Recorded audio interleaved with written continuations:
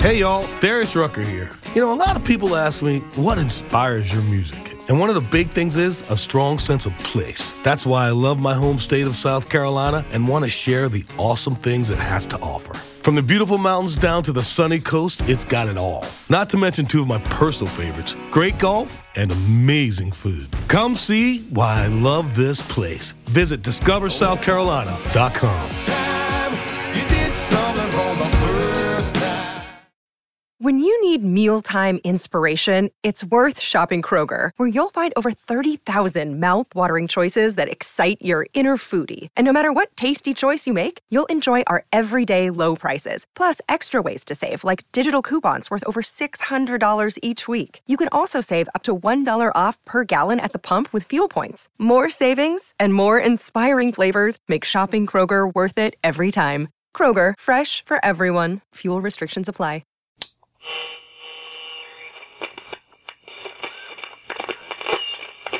You are listening to the Britflix Fright Fest Preview Podcast.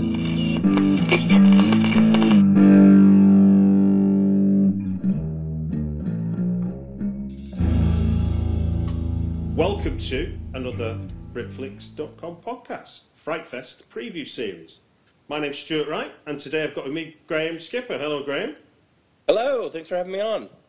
You're very welcome, you're very welcome. Now, we've not just come on to have a chat about just generally, being on Skype. We've come to talk about a movie. Do you want to tell us what it is?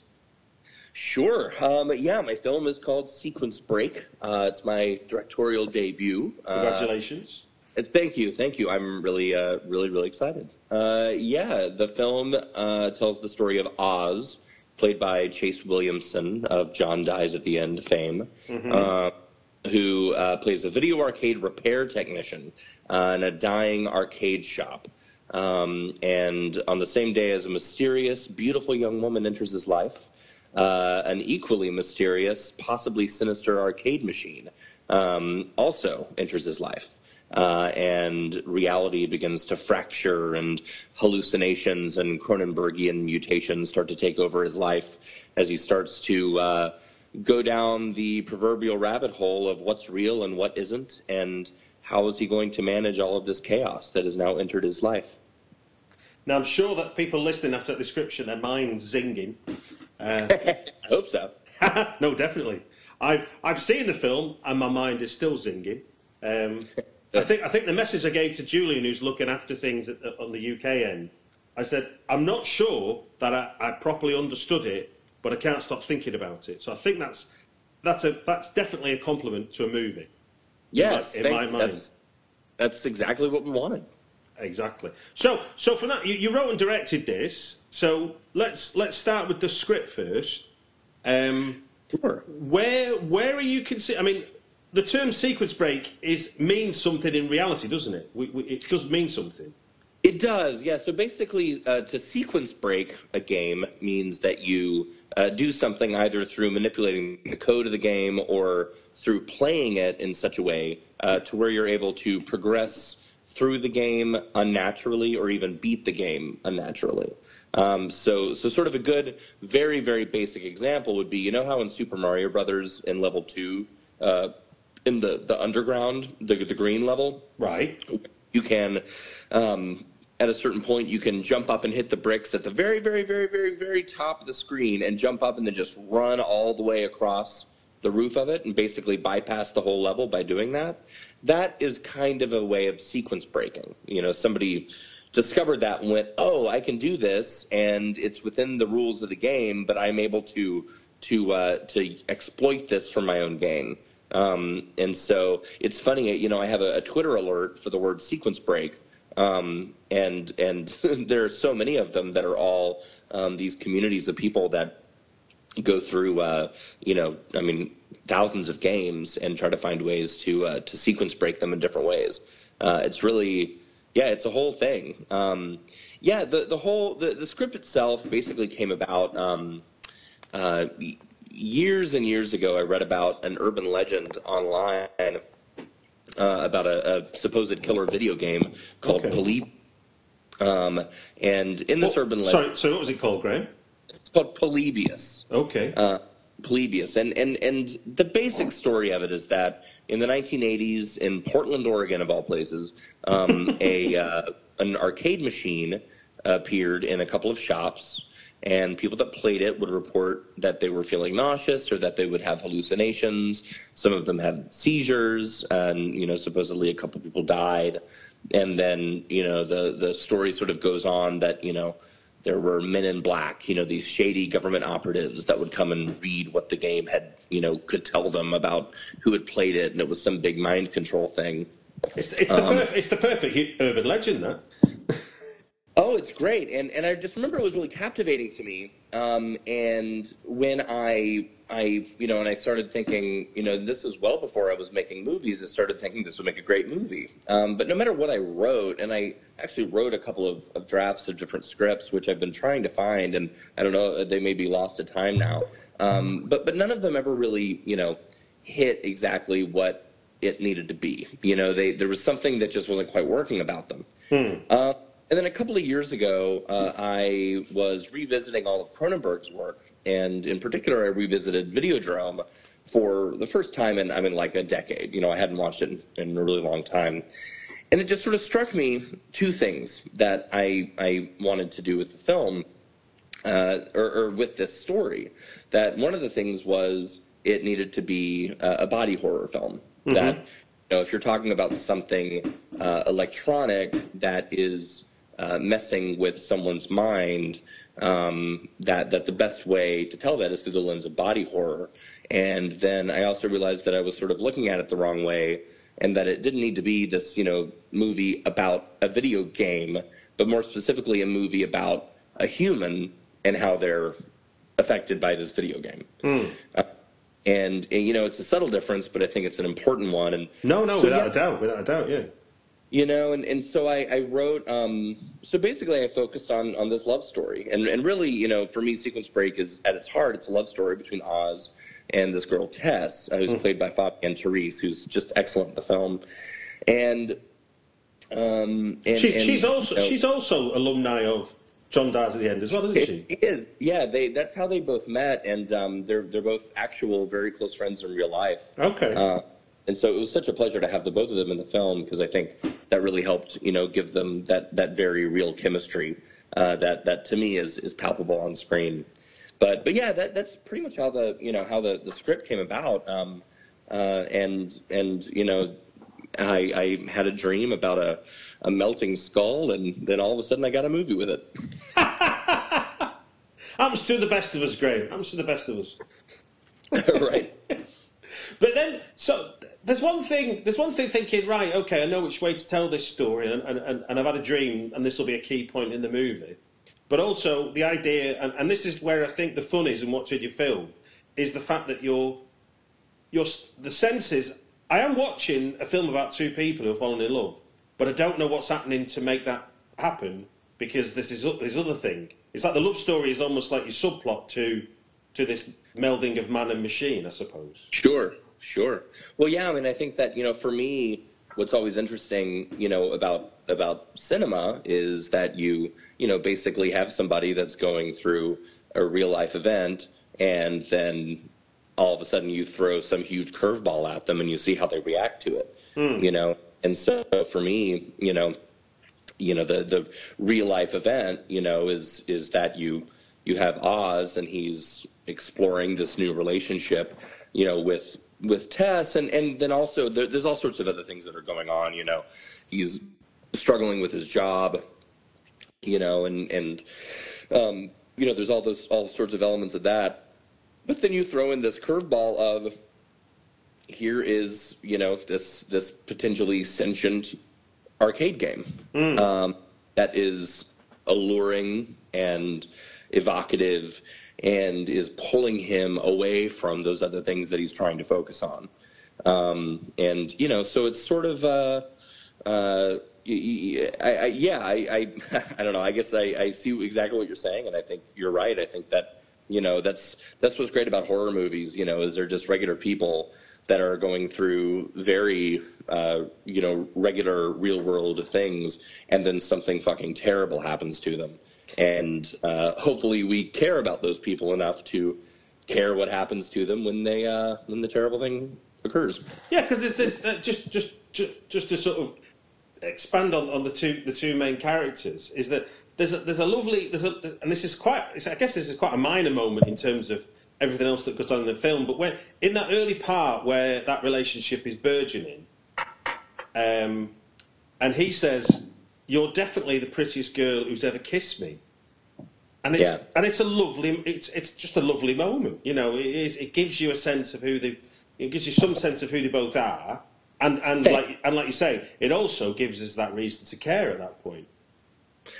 Thanks. Yeah, I mean, that was really important to me. You know, we spent a lot of time, before the film, or before we started shooting, you know, me and Chase and Fabi really working together to try to make sure that we had a believable relationship there. Because that really is so important to me. You know, I it's sort of like, I think in terms of horror, especially, you know, like you look at something like Cronenberg's The Fly, right? Like that movie wouldn't work without the chemistry between Jeff Goldblum and Gina Davis. Of course. You know, like, and that's the anchor of that film. You know, even like Videodrome, as weird as it is, you know, there's, you know, you got James Woods and Debbie Harry, and sure, it's a weird fucked up relationship that they have, but you believe that these two people would be attracted to each other, and you believe those moments as then, you know, reality starts to bend. And I think that, you know, like across the horror genre, you know, you can really tell the films that I think have staying power by the characters. And, you know, there's it's funny, you know, I've been reading all of these not to get too off topic, but I've been reading all of these articles about, oh, you know, finally we're getting good horror, you know, like it was, I guess, in the wake of like The Witch and The Babadook, you know, and people are saying, oh, now people are taking horror seriously, and we're getting good horror that, you know, with characters that we believe. And I'm going, well, I don't know that I agree with that. I think that horror has always had, you know, these characters that we believe and that we love, and that's why horror becomes effective. So anyway, yeah, I totally agree. I think there's been there's literally been one wave called Death Wave, which I think was part of the Babadook and the Witch, and then most recently we were told we're in a post-horror world with It Comes in the Night and A Ghost Story, and you kind of like, basically, it sounds to me a lot of the times, and obviously we're previewing this ahead of Fright Fest, which is, you know, a 17-year-old horror festival, so horror's not a new phenomenon. And obviously 17 years is barely touching the surface. But also it's almost like when people who wouldn't consider themselves horror fans like a film, they go, oh, well, it mustn't be horror then because it's got good characters. And all those horror fans are going, what? What are you saying?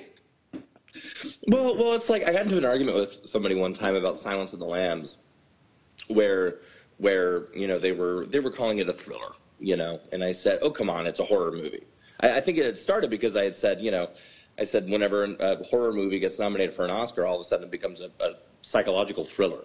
You know, it somehow, you know, magically loses that moniker. And, you know, I'm going, no, Silence of the Lambs is a fucking horror movie, man. It's about a serial killer that skins people alive, and, you know, and a cannibal that escapes from a, you know, fucking mental facility. And I mean, it's terrifying. I don't know. I mean, for me, you know, throughout my career as an actor, you know, and then now as a director, what's always so important to me is to take horror seriously and to take the plot lines seriously. Now, that doesn't mean they can't be fun, but like Bruce Campbell approaches Ash in Evil Dead 2 100% seriously.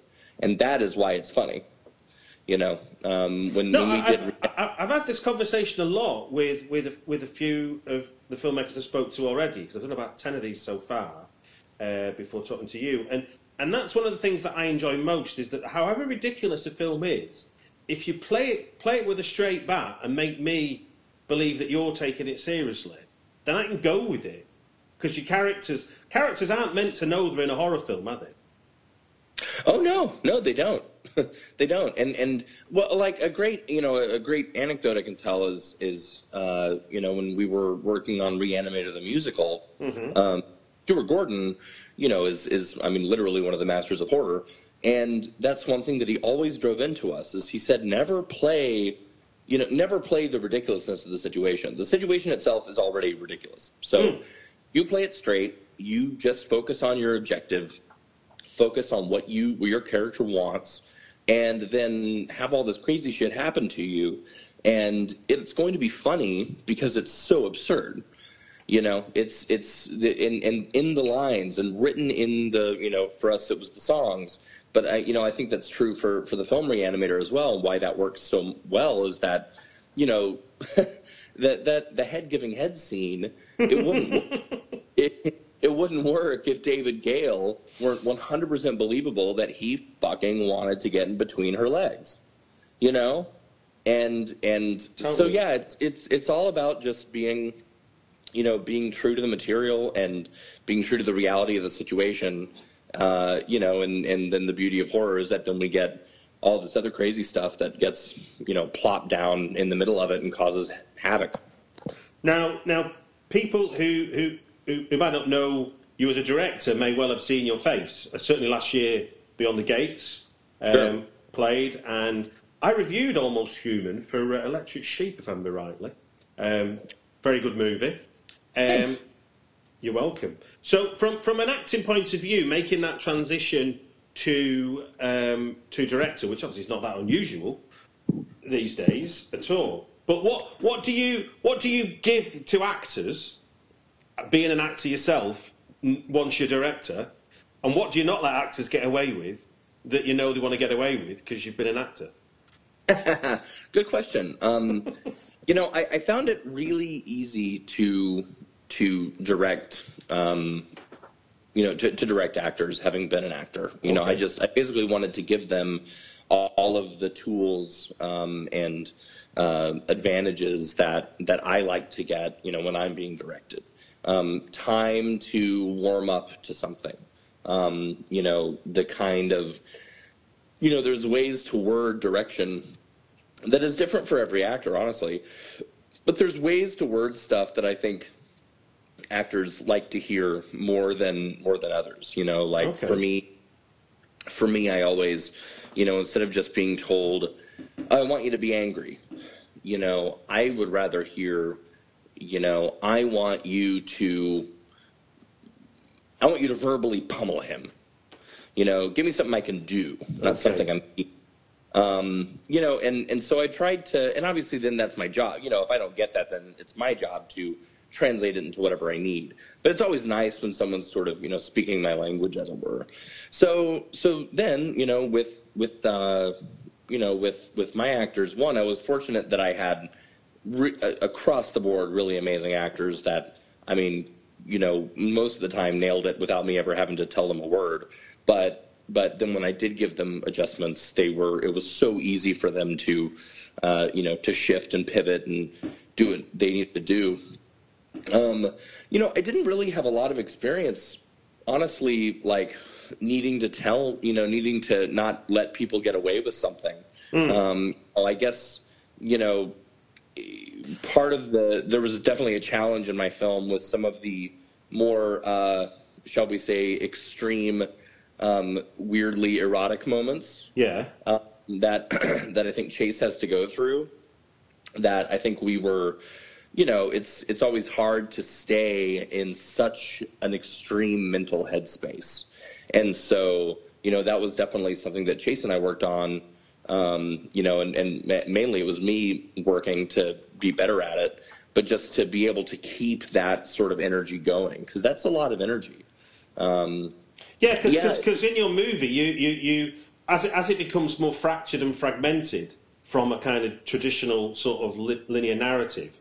That's not just it's gone non-linear, but certainly you're not following. It doesn't feel like it's sequential, even though it will get there. You begin to throw both your actors into almost like isolation, and it's like it's almost like them versus the camera at some point each time. It's like they're not acting with each other at all. You're making them, literally perform for your camera. Yeah, and that's definitely tough. As an actor, whenever I've had to do that, you've got to find a, you've always got to find a reason to do what you're doing, and you've always got to somehow find, I guess, a focal point, for your mind of like, it's like impossible to act. I'm mad at myself, like you can't. You can't do that, but you can act that you're frustrated because somebody said that thing to you 2 days ago. It's just a matter of I think, kind of really dissecting it and figuring out, what each character wants, why they want it, and how they're going to get it. And I think that was an approach that I took when I was writing the script, because like, to me, it always drives me crazy when characters do something that doesn't really make sense, that they wouldn't do in real life. And so for me, it was really important with all the characters in the story to really track, why they do what they do and make sure that everybody stayed true to who we had set them up to be. And even with the character of the man, who, like you said before we started talking, it's kind of impossible to spoil, things. It's more, I feel like my movie is more of a visceral experience. But there's a character, of the man played expertly by this amazing actor, Johnny Dinan, who, he sort of speaks in these sort of grand ways that don't always make a lot of sense at first hearing. But the thing is like, it was very important to me that, he didn't just say random crazy stuff, that everything does make sense when spoken through the lens of how he needs to speak. And so my hope is that as people watch this movie over and over again, that they start to be able to dissect that. Because it's all in there, I mean, same with like you watch a David Lynch movie and you might not understand what the hell's going on, but you know that David does, and so you accept it. Well, I was going to say, so one of my, I literally write this as a question in my review I've written about your movie, that it's hard to pinpoint what your, I'm saying psychoanalytical point you're making about gameplay with the more sensual body melding moments. Sure. And the only thing I've got so far, and this is what my hypothesis, you can tell me what you were thinking and how far off the I suppose I can interpret how I want, I suppose, is one thing, but it was what I thought some of the things you were saying, where as Chase is sort of, molesting the machine and stuff, is this idea that to be good at video games is to be at one with video games, and to literally melt into a game is being the ultimate at one. Sure. Yeah. I think that's definitely, one way to read that. For me, what video games represent in this film, and I think what they represent to me is overall, whatever it is that is your passion, whatever, for some people, maybe it's building train sets. For some people, maybe it's, making, putting ships in bottles. I don't know. Maybe it's reading books. Yeah. But I think something where we can all get really obsessed with something that we love, and that's okay to be obsessed with something that we love, so long as it doesn't pull us away from the rest of our life. Yeah.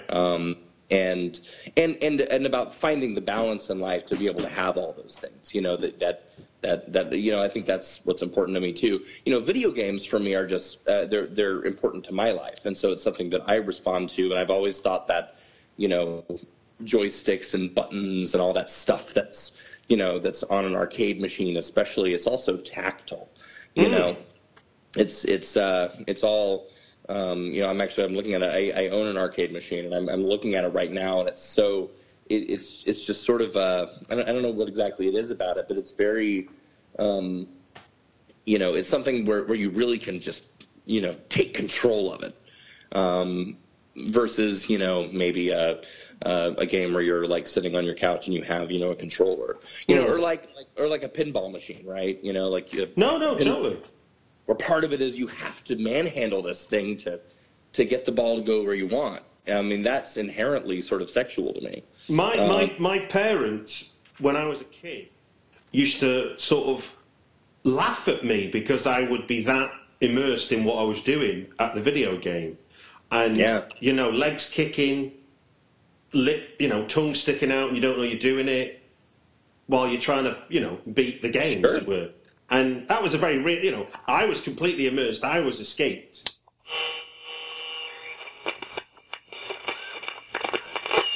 You have been listening to the Britflix Fright Fest Preview Podcast.